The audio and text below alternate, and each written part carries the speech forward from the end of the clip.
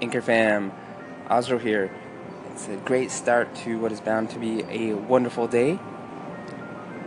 And today I want to share with you some call-ins that I've received over the past couple days and other feedback.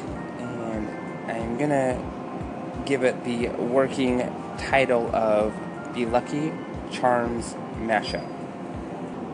Lucky Charms because it was one of those cereals that I ate as a kid, and Lucky Charms because each person that I've interacted with on Anchor is like coming across a 4-leaf clover. And then mashup because we're mixing it all together. So have a listen, let me know what you think, and let's just get into it.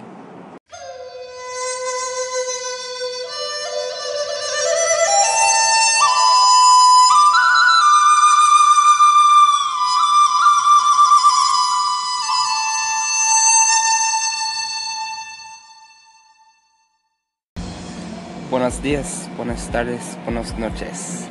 Osro Hepworth here. Welcome, positivity people, to episode number 2 of the Lucky Charms mashup.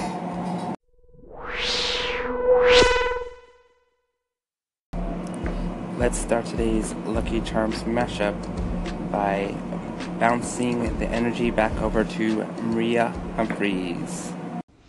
Osro, I just wanted to call in and say thank you so much for paying attention to some of my content that I'm putting out here on Anchor. I love bouncing the energy off everybody, and we are all lifting the planet. We are all making the world a better place. Thank you so much for what you are putting out there in the world, and I can't wait to hear more of it. Okay, have a great day. Bye. Maria, you are most welcome. I would like to pass the thanks and appreciation back to you as well. It is quite reassuring to hear individuals like you calling into my station and just offering that amazing energy, that uplifting energy, and the encouragement for all of us. Thanks again. Speaking of encouragement, here's another call-in from Maria where she is celebrating something very, very exciting. Hey, Osro, I just wanted to call in and say hello and tell you how much you are inspiring me. I just went live on YouTube and I did a couple of little short blurbs on there, but I've never gone live on there on YouTube. I have my YouTube channel, but I always record things and then post it. But I think I'm okay going live. You're giving me inspiration. And so I mentioned you out on the live, one of the live ones that I just did. And so I wanted to let you know that your name is being bantered about in a positive way, as always. And have a great, great day. Thank you for being out here on Anchor and in the world. Bye. Now, isn't that exciting news, positivity people? Maria going live on YouTube and Instagram for the first time. Thanks, Maria, for the shout out on your live stream. I really appreciate it and look forward to seeing future live segments coming from you. Now, on the note of going live, whether it's on Facebook, Instagram, YouTube, I've noticed there's a lot of apprehension from people, which is expected. This apprehension is not insurmountable. I have found that one of the best practices to overcoming the apprehension of going live is to just do it. The only way you're gonna develop the comfort and the ability to be at ease on camera is to practice, practice, practice. Now, if you're still having a hard time bringing yourself to try out the live stream features on the social platforms, remember that you can go on for 5 seconds, 5 minutes, 50 minutes, and then delete the content and it will not be there permanently. So practice, practice, practice, and share it with those that need to hear what you have to say. Thanks again, Maria, for your call-ins. Much appreciated. Nippon ni iko. Let's go to Japan and hear from Furan Sensei. Ozro さん、こんにちは。Hello, Ozro. Thank you for your shout out and other segments about learning Japanese. I think you are a very enthusiastic fan of Japanese culture and you really like Japanese language. And you said to me there is some opportunity which you started Japanese study. But I wonder what is the most favorite thing in the Japanese language? Why I talk to you like the question? I've met many kinds of people who learn Japanese. Some people said to me, I like Japanese sound. Or another person said, I like Japanese animation so much.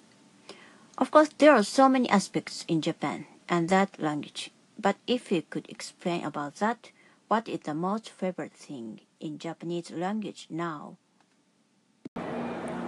Arigato, Furan Sensei. Thanks, Furan, for the question. So the question is, what is it that I like the most about the Japanese language? The answer that comes to mind first is actually learning how to read and write Japanese. I think there are a few reasons for this, for my attraction to learning to read and write the language. Number one is that it was a good challenge. Learning how to read and write 3 different alphabets over a semester was pretty challenging and exciting. And the last time I was challenged like that was back in kindergarten, and I didn't have the level of self-awareness I have now to really appreciate the complexity of learning to read and write. So that part was definitely fun and exciting, and I still have a long way to go. The katakana is still challenging for me because most of my energy was spent on hiragana, and then the kanji as well. I learned about 40 kanji, and learning how to integrate the kanji and the hiragana and katakana all together in a sentence is something that I still aspire to work on. Another thing I like about the Japanese language is the level of understanding it gives me about the culture. One of the motivating factors that pushed me to learn Japanese is the fact that I wanted to learn more about the Japanese culture and, more importantly, the Japanese people. And I learned the best way to get to know the people as a whole is to learn the language. And as Furan will attest to in a future segment, the complexity and the nuance of the Japanese people is hard to explain in English. The only way you can really grasp the complexity and the nuance is to actually learn the language, learn the sentence structure, and learn the grammar, so on and so forth. With that said, let's listen to Furan Sensei's next calling. Anyway, you told many things about Japanese in your station. Then I want to listen to your segments again tonight or tomorrow, because I have to teach the Japanese for the learner tonight.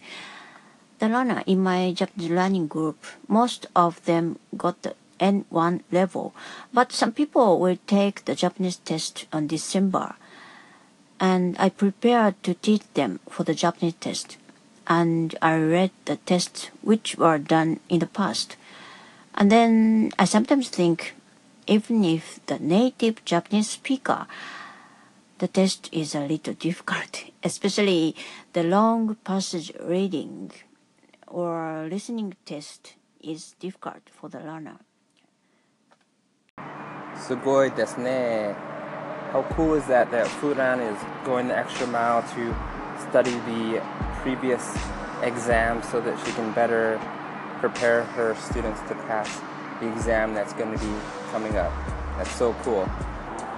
Now, in regards to reading and writing comprehension, I found that part challenging as well when I was taking class, especially at level 2 Japanese, where there's a lot of kanji integrated into the sentences. It's not the kanji themselves that make the sentence structure difficult. It's that some words actually combine kanji with some hiragana. So knowing which version of the kanji you should be using to integrate it with the hiragana is a challenging part of the reading and writing comprehension. Another area that makes it challenging is that sometimes a sentence doesn't necessarily need to have a subject because the subject is mentioned earlier on in the paragraph, whereas in English you always want to have a subject and a verb and so on and so forth, whereas in Japan the subject is assumed to be known based on the paragraph in the context of the overall story or essay. One thing I do appreciate about the writing system is the kanji. It's quite amazing how a symbol can represent a whole word or even a whole phrase. So once you make it past that big learning curve of knowing what the kanji is and sort of letting your mind make the shift from like the way English or a Roman alphabet is used to kanji, to where a symbol that has, say, 12 strokes can mean a whole thought. So instead of having to read out a whole sentence that could take up 2 lines, you see 1 or 2 kanji and you grasp the idea and the concept. And I think that's one thing that at least Western people raised in Western culture have a challenging time overcoming, but once you grab it, it's so much simpler, and it makes me wonder how easy the English language could be if we were able to go back in time and structure it in such a way. Now, let's jump into Furan's next call-in. Because that test needs to the people to understand Japanese complicated cultural things. So I sometimes have the difficulties to explain about the Japanese ambiguous words. And most of the Japanese writing and conversation sentences are not made in full sentence. So the learner who live in other countries have to guess the Japanese thinking way or heart. And there are no clean sentences in the natural Japanese writings or talking. And I think it's sometimes very difficult for the learners. So Furan Sensei sort of repeated what I actually said earlier, and that is that in Japanese, the subject is not always required in a sentence. And this is where understanding the culture, or this is where understanding the language helps you understand the culture, because you could be reading a sentence in Japanese or hearing a conversation in Japanese, and if you come in, say, in the middle of the conversation or the paragraph or the story, you'll be confused because you don't understand the context. Whereas, let's use a conversation, for example, if we're talking about let's go to pizza, and then the conversation continues and we're not talking about the subject of the conversation, someone new to the conversation could be confused because they don't understand the context. So a lot of stuff is meant to be inferred, and that translates into the culture as well. Like a lot of stuff, in my observation when I was there, goes unsaid, and it's very similar to the language. A lot of stuff goes unsaid in the spoken language as well as in the culture. It could be due to the collectivist mentality, whereas in the US it's very individualistic, and in Japan it's very collectivist culture. And it could be that collectivist culture leaves a lot of room for intuition and understanding each other on a deeper level beyond spoken word or written word. And that could be why people from the West have a hard time grasping those nuances of the language. Now, I could continue on for minutes on end, but biggest takeaway, I think, and Furan, when you hear this, is that your students need to sort of let go of their old way of thinking when it comes to having a conversation or writing a sentence, and really try and grasp how the Japanese people, the Nihonjins, interact with each other, and learning that level of cultural engagement will help them learn the language faster, help them understand the sentence structure so that they can pass their reading and writing comprehension tests. Hopefully that helps. And I have another question. Do you have any difficulties in your Japanese study? And how did you do to resolve when you face the difference of the culture between your country and Japan? Anyway, thank you very much. You mentioned about Japanese and sent me many things. I'm very pleased that we could meet on Anchor, and it is okay to send me your message in your free time. Please don't do that in a hurry. Please send me in your easy way. Thank you. Have a nice day. So, difficulties in learning the language and or difficulties in engaging with the culture. So with the language, again, it's the alphabet, but once you sort of get the alphabet down, that's sort of there for you. The next difficulty would be the kanji, and understanding that one symbol can mean multiple things, and being able to allow your brain and mind to have enough flexibility to realize that this symbol can mean this in this word, but it means something totally different in another word.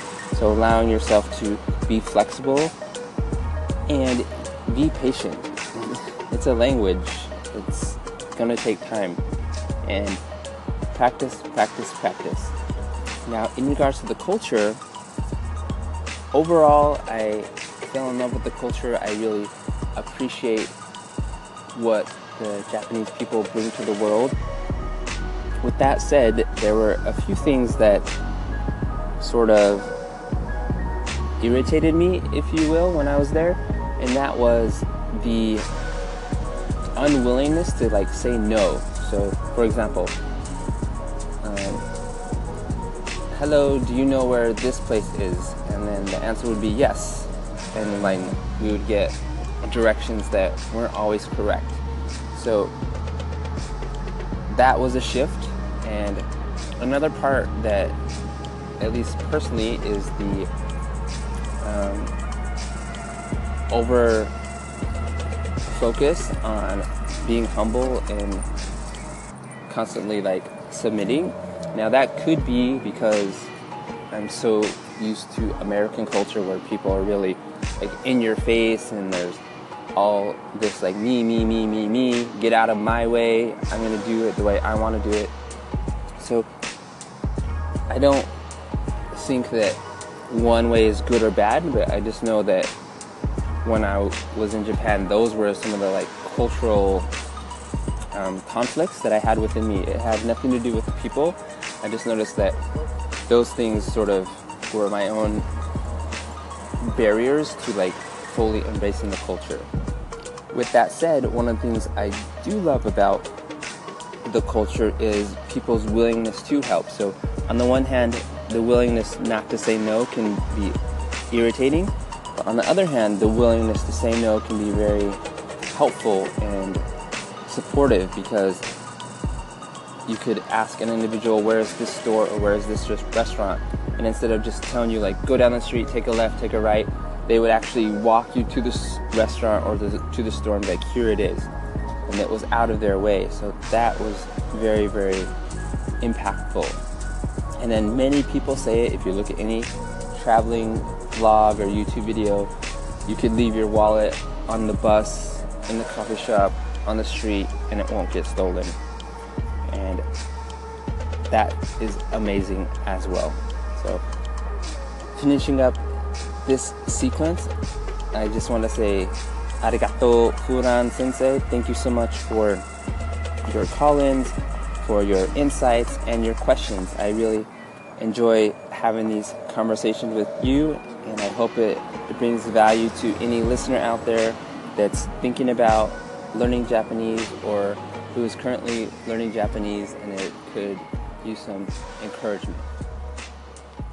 Now, let's jump into the next segment. Alright, the next couple call-ins are from Seeking Plum. To give some context, they are pertaining to a back and forth we had in regards to her segments on empathy. I was leaving a comment on one of the segments, and instead of putting a thinking emoji, I accidentally clicked the anger emoji without realizing it, and here is her response to my misclick. Hey Astro, I wanted to touch base with you. You called in asking why being right is so seductive, and then I responded. You added an emoji that kind of looks like a little frustrated face. I added it as a pop-up, hoping for some context, but for me, the app is not doing that. So I'm not exactly sure what you were thinking or what you meant by it. So I don't know if it was whether you put it there in context of what I was saying, whether I said something that upset you or bothered you, or whether your initial call was meant to be a rhetorical question and I should have just left it unresponded to. And if that was the case, I apologize. And perhaps it's just my app being wonky. But I thought I would at least call in and touch base with you one way or the other. So immediately after getting that call-in from Seeking Plum, I jumped over to the segment that she was referring to, and sure enough, I had put an angry face instead of a thinking face emoji, and I couldn't help but physically facepalm and say out loud, "Oh my gosh." Thankfully, we were able to resolve the misunderstanding both through the messaging feature and the call-in feature. And that brings me to a point that was brought up over on Eileen's station in regards to call-in. And in particular, I like the response that Gator Johnny sent in. And he mentioned that call-ins, echoes, text messaging, it's all evolving because of the newness of Anchor. And essentially he was saying that we are developing the culture, and the culture is not well established, so there's going to be mistakes, there's going to be misclicks, there's going to be fans, and there's going to be audience members that don't know how to use all the features yet. So if something comes up and you're not quite sure what happened or why it happened, reach out with an open heart and an open mind and just see if you can get a resolution. And then on the point of learning the platform, I was putting together the sequence of back and forth that Seeking Plum and I had, and I realized that I couldn't add her segments to my episode, and she found a similar issue when she tried to put together an episode, and I'll let her share that with you here. Hey Azra, I was relieved when I learned that the emoji was a misclick. Thanks for getting back to me about that. And I've been where you are, Anchor not allowing us to use other segments in our episodes. I have been frustrated by it too. I understand it, but it's also when you want to reflect on what you've heard, you don't necessarily want to recap the entire thing. And if somebody hasn't created an episode of it, then you can't even refer your listeners to say, hey, go listen to that episode, and that's what I'm talking about. Oh, which leads me to my next point. I did create an episode, and when I did, I included one of your call-ins and my response, just in case you have any interest in that. I didn't include all of the call-ins today, just the one. Anyway, I like what you did, both before you knew and after you knew about being able to include other segments. Now that was Seeking Plum, and if you want to get full context around what we were talking about in our conversations, I've made a segment of it. It's episode number 2 of the Osro Hepworth Show, and you can hear Seeking Plum's thoughts and ideas around empathy over on her station. Let's jump to the next call-in. Hey, Oz, I found your station from the KT Kevin Touch, and I was just wondering, what are your thoughts on Gary Vaynerchuk? Because you sound, your advice and his work kind of in conjunction, so let me know what you think. Thanks for doing what you're doing on Anchor. I really appreciate your what you add to this platform, and look forward to hearing from you. Thanks, Emery, for your call-in and your question. So you asked, what are my thoughts around Gary Vaynerchuk? To keep it short and sweet, I would not have found Anchor at the time I did, which was just over a week ago, without Gary Vaynerchuk. So in that regards, I have a lot of thanks and appreciation to him. As for what he's doing in the world and what he's expressing, I support a majority of it 100%. The areas where he speaks about positivity, I essentially developed my whole 365-day challenge where I make positivity louder around Gary Vaynerchuk's need to make positivity louder. Another area where I think Gary is at the top of the game is in regards to relating to individuals, and specifically the younger generations and people that come from less privileged areas, if you will. A few segments that stand out is one where there was a group of high school kids in at his office, and he essentially was like, if you're good at selling drugs, if you can be profitable at that, you can be profitable in a business, because it's essentially the same thing. So instead of investing your time and energy into selling drugs and having the worry of getting busted, invest that same amount of time and energy into starting a business, and you'll do just as well, and you'll do better because you're not worried about getting in trouble. So just his ability to just reach so many different people is impressive to me. He can do a keynote in the States, he can do a keynote in Europe, and he can do a keynote in Asia and speak to each of their individual needs and speak to what they need to hear and speak to what they want. And I think that's because he speaks to universal principles.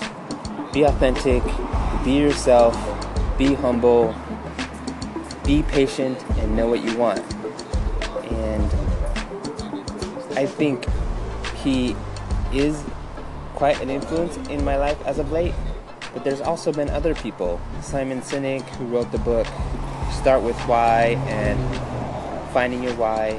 Tim Ferriss was the guy that initially really turned me on to entrepreneurship as a lifestyle, 4-hour work week. And of course, the pioneer himself, Tony Robbins, really helped me get out of the funks that I was in when I was younger, helped me realize that I can change my mindset if I really decide to, and I do not have to play victim to my story. And Gary speaks a lot to that as well. He acknowledges people's story, and he says, if someone that looks like you has made it, then you really don't have an excuse. And then as he says that, he's like, but I understand where you come from. I get it. Life's tough, life's hard, and it's not easy, but if you push through it, if you want it, you can get it. Now, on the note of pushing through any hardship and just getting it through pure determination, work ethic, and willpower, I want to pass you on to my final call-in, and no Lucky Charms mashup would be complete without this gentleman. as a part of it. Hey, I was KT, man. Just really impressed with your station today. So I got a lot of great pieces on, just checking it out now. But really good stuff, man. Keep it up, and just stay tuned for the end of the week, alright, buddy? Stations to watch, that's all I'm going to say on the KT station. Wink, wink. Wink, wink, Mr. Kevin Touch, aka KT. Thanks for your call-ins. I appreciate all your support, and those of you coming across his name for the first time, swipe back, listen to the segment, favorite his station. He also has a second station titled The Anchor Nation. Check his content out, and with that said, we will end episode number 2 of the Lucky Charms mashup.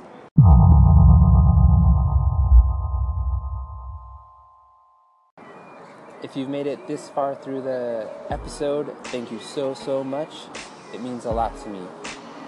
And what would it mean even more is if you called in and shared with me any thoughts, questions, or just ramblings that you would like to have included in episode number 3 of the Lucky Charms mashup. Ciao for now.